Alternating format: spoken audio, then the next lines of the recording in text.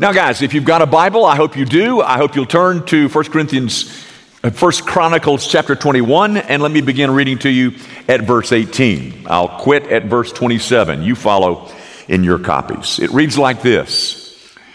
Now the angel of the Lord had commanded Gad to say to David that David should go up and raise an altar to the Lord on the threshing floor of Ornan the Jebusite. So David went up at Gad's word, which he had spoken in the name of the Lord. Now Ornan was threshing wheat. He turned and saw the angel, and his 4 sons who were with him hid themselves. As David came to Ornan, Ornan looked and saw David and went out from the threshing floor and paid homage to David with his face to the ground. And David said to Ornan, "Give me the site of the threshing floor that I may build on it an altar to the Lord.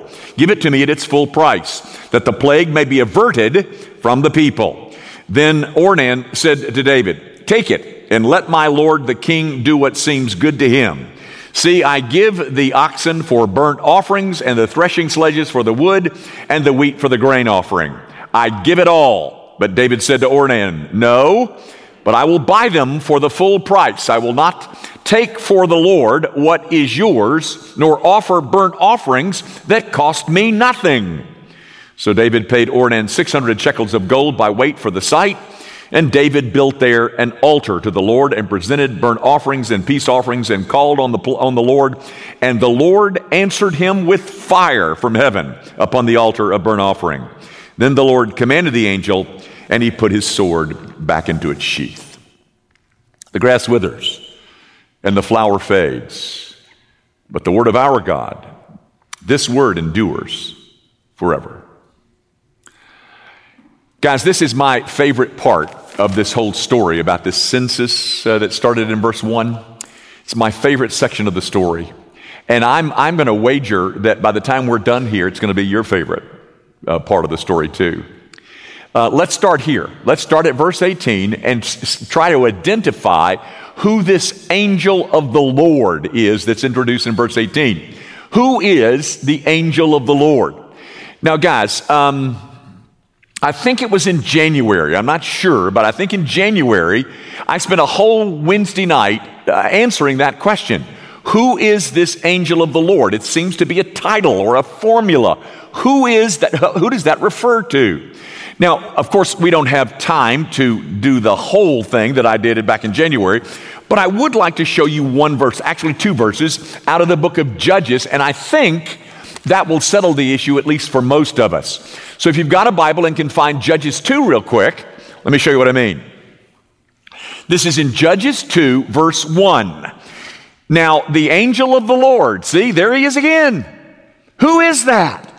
The angel of the Lord went up from Gilgal to Bochim, and he said, that is, the angel of the Lord said, "I brought you up from Egypt and brought you into the land that I swore to give to your fathers." So whoever this is, this angel of the Lord is claiming that he's the one that brought them out of Egypt into Canaan.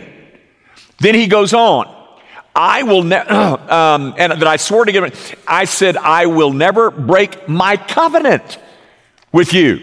So this angel of the Lord is claiming that the covenant that was made with Israel is his.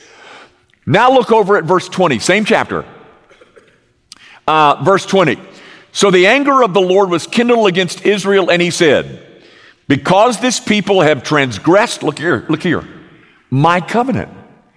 Now who's speaking there? In verse 20. Well, that would be Yahweh up in the beginning of the verse. So the anger of Yahweh says, "You violated my covenant." So over here, the angel of the Lord claims that the covenant is his, and Yahweh claims that the covenant is his. So what do we got? Guys, most theologians that I know of and commentarians would tell you that the angel of the Lord is a pre-incarnate appearance of Jesus Christ. It's called a Christophany. That is, that this is prior to his being born in Bethlehem. Jesus Christ shows up, and when he does, he shows up in the Old Testament, and when he does, he is designated by this title. The angel, not an angel of the Lord, but the angel of the Lord. So that's who this is. Now, Now that we got that settled, let's move on. And here's where the real fun begins. Gang, in verse 18, what you see there taking place in verse 18 is that the remedy for their sin begins to unfold. You begin to get some details about how this sin of Israel's is going to be forgiven. Peace reestablished between God and Israel is going to take place. How? Well, there's about three things in verse 18 I want you to see. First of all, I want you to notice in verse 18 that there is to be an altar built. And the altar is the idea of God's. That is, David didn't come up with this idea. God says to David through Gad, go build an altar at a place where I'll tell you. So, peace between God and men will be effected on an altar. What happens on an altar? Well, sacrifices are made on an altar. Blood is shed. Somebody has to die or something on an altar. And let me say it again. This altar is not David's idea. It's God's. Now, secondly, in verse 18, you will notice that Ornan is a Jebusite. Who's that? A Jebusite they were the ancient citizens of Jerusalem before David took over. This Ornan is a Gentile. So even Gentiles are going to be affected by what happens on this altar. Jews don't like to talk about it, but even David has Gentile blood flowing through his veins. You remember his grandmother, Ruth, was a Moabitess. So that's the second thing I wanted you to see. But here's the third thing. And this is the thing that I think is the most important. There is an altar to be built. That's God's idea. But the place that it is to be built is also God's idea. At that altar that is to be built on a place that God chooses, there's going to be a couple of things on display. Number one, judgment. Something has to die. Something has to spill its blood on this altar. Judgment is poured out. But after that judgment has been poured out, the second thing that will be on display is forgiveness. All of that beginning right now. No, ladies and gentlemen, this spot, identified by God, is a spot where sacrifice and forgiveness had been available long before David. You remember that? Remember that story? Oh, it's in Genesis chapter 22. You remember God comes to Abraham and he says, Abraham, I want you to take your only beloved son, Isaac, and I want you to take him and sacrifice him. I want you to sacrifice him in the land of Moriah. You remember that? And right as Abraham's about to kill him, God says, hold on. And he provides a sacrifice, a ram caught in the thicket. And Abraham says, oh, this place will be the place of Jehovah Jireh. That is, it's the place where God will provide. So this spot that is in view here in 1 Chronicles 21 is the spot where Abraham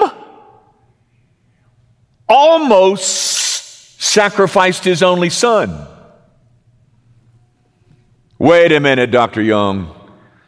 I don't see that in the text here. Yeah, Abraham was told to go to Moriah. I don't see that anywhere in here. Okay.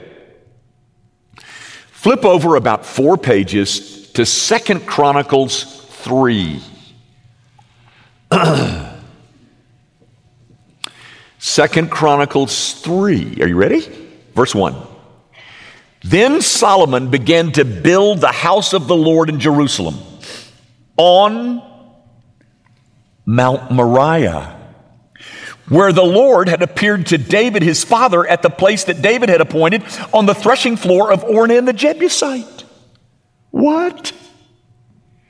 This spot that David just bought from a Gentile is in the land of Moriah. And this is where that altar will be built. Oh, folks, there's more. This site will become the site where the temple is built. So you still with me? Abraham takes Isaac to sacrifice. No, you don't have to. I'll provide. Jehovah Jireh. Millennia later, David has done this stupid thing in order to census. So, David, I want you to build an altar. Where? Where do you want me to build it? Oh, just go to the land of Moriah.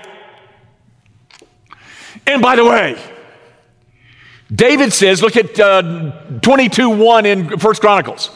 Then David said, here shall be the house of the Lord. That is the temple. So what gets built on this site that used to be owned by Ornan? The temple.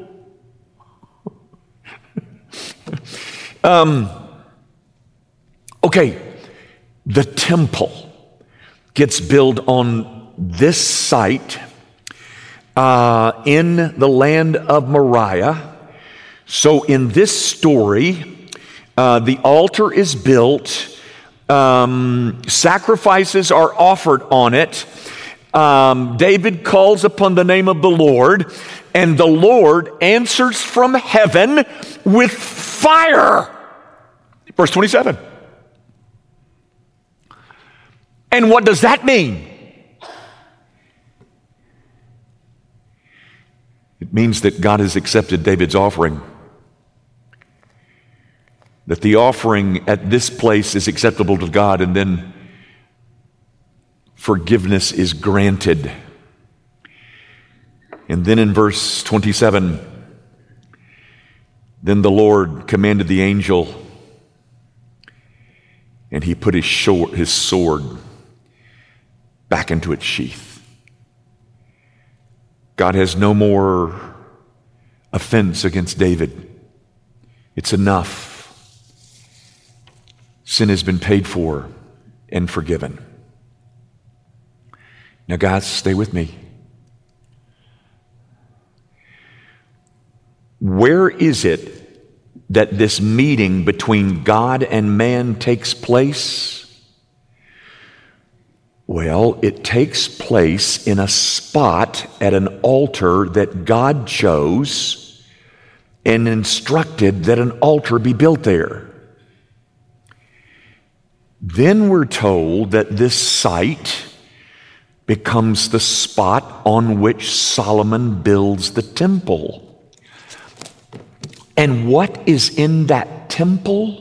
Well, there's a lot of rooms in that temple, but one of them is called the holiest of the holies. And what is in the holiest of the holies? Oh, that would be the Ark of the Covenant. And what happens on the Ark of the Covenant? Oh, once a year, the high priest goes in there and does what? He pours blood on the top.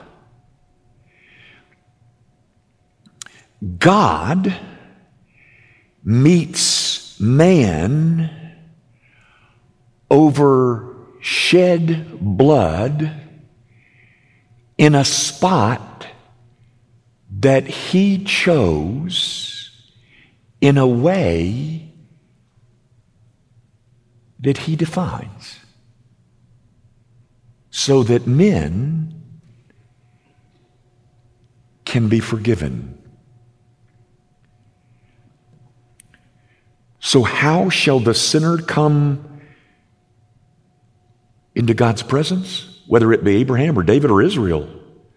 Well, he has got to come via shed blood at the spot that God chose, where there's an offering being made for sin.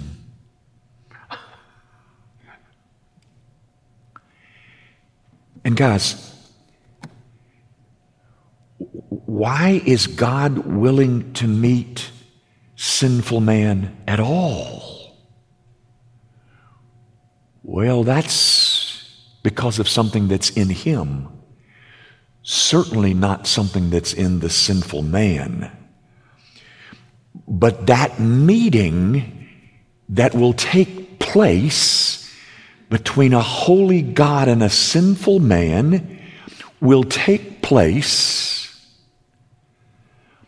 upon God's initiation, according to God's idea, at the spot of his choosing, at an altar where a sacrifice will be made. Gang, can a sinful man ever approach a holy God?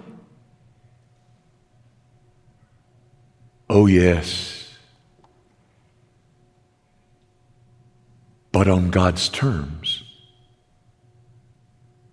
over shed blood, at the spot that he chose.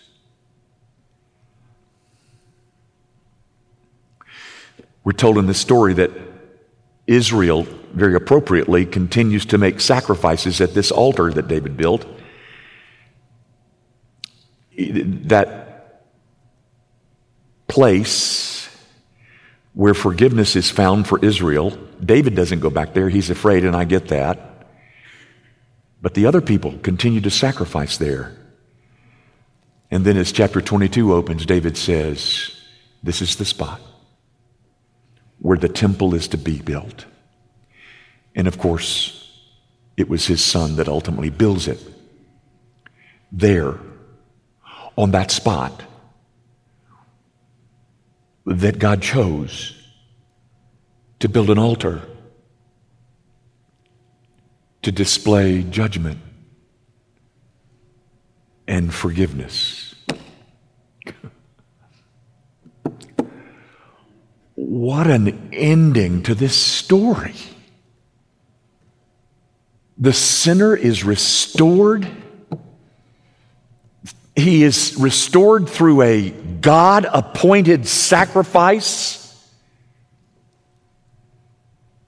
Just like in Genesis 22. When Abraham was going to sacrifice Isaac, I said, no, you got the wrong one, Abraham. I'll provide the sacrifice. And then David realizes that this spot that Ornan used to own is to be the spot on which the temple is built. And so he announces God's directive to his son. And then his son goes out and builds the temple. Where did he build it? He built it on a spot that God chose. And what goes on in there in that temple place? Oh, sacrifices for sin.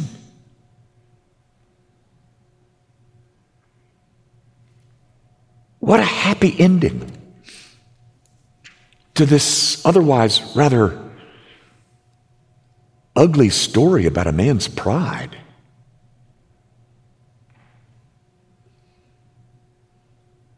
But it doesn't end there, does it? There's more. Ladies and gentlemen, perhaps on the same site, but certainly in this same vicinity, another sacrifice was made. Whose? Well, it depends on your perspective. You could say it was God the Father's sacrifice because God the Father was the one who sent his only beloved Son. Or you could say it was Christ's sacrifice because he's the one that performed it. But however you see it, ladies and gentlemen, the other sacrifice that was made in the land of Moriah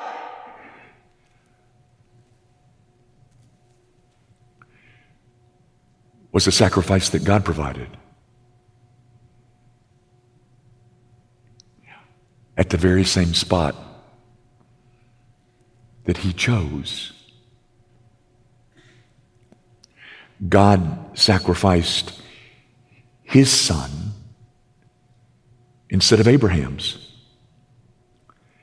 God provided his own substitute. Remember, David in verse 17 offered to be the substitute, and God says, no, David. But God provides his own substitute instead of David. Because you see, ladies and gentlemen, the ultimate remedy for sin would not be Isaac. It wouldn't be David. Or it wouldn't really take place in the temple.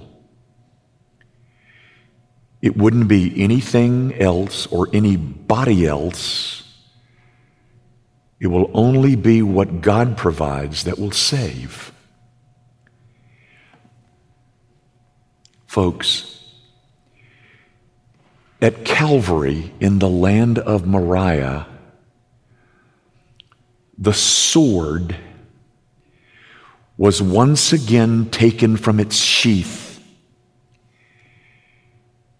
and there it was used on Christ. David offered to die.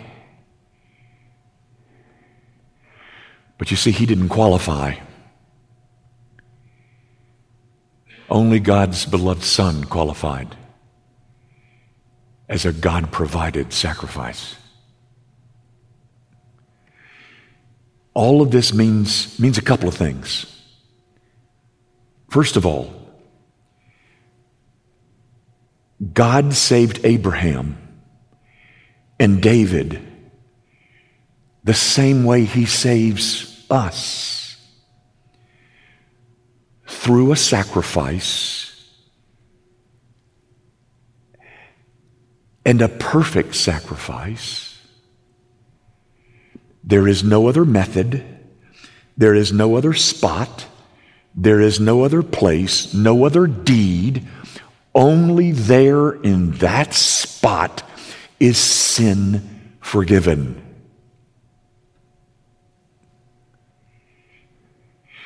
It also means this: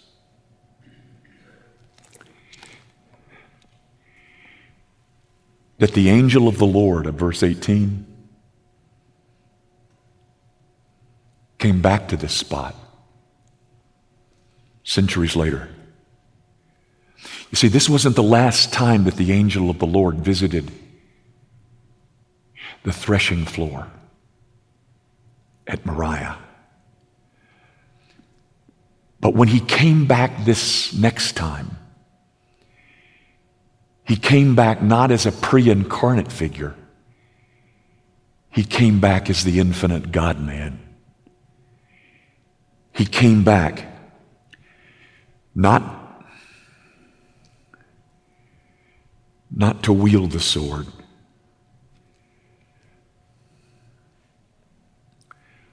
but to have the sword wielded against him.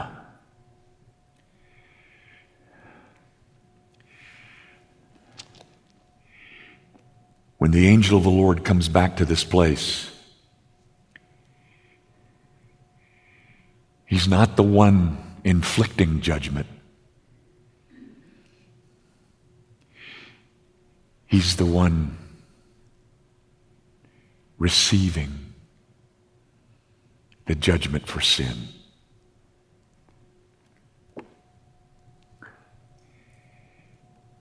My friends, if you've never been to the land of Moriah, go there. Go quickly and embrace the God-appointed remedy for your sin. At that place, only at that place,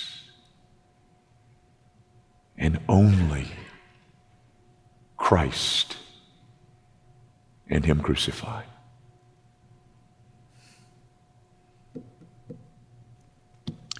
Our Father, would you show your people all over again the great beauty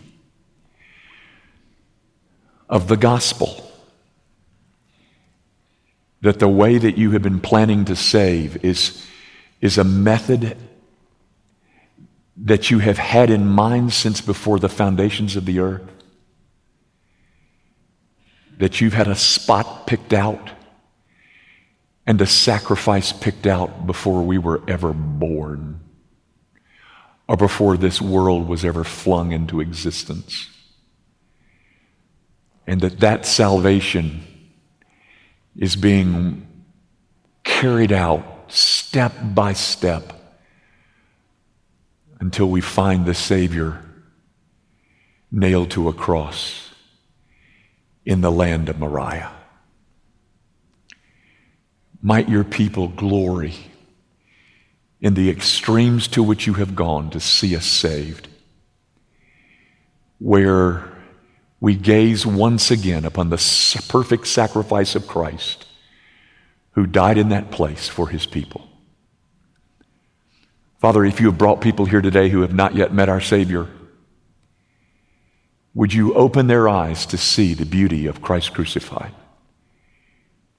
Might they leave here today knowing that there is no other remedy, no other place to go, no other spot, no other sacrifice, no other substitute, but Christ. Might you open their eyes to see the beauty of the crucified Christ even now. Do that, Father, for Jesus' sake. Amen.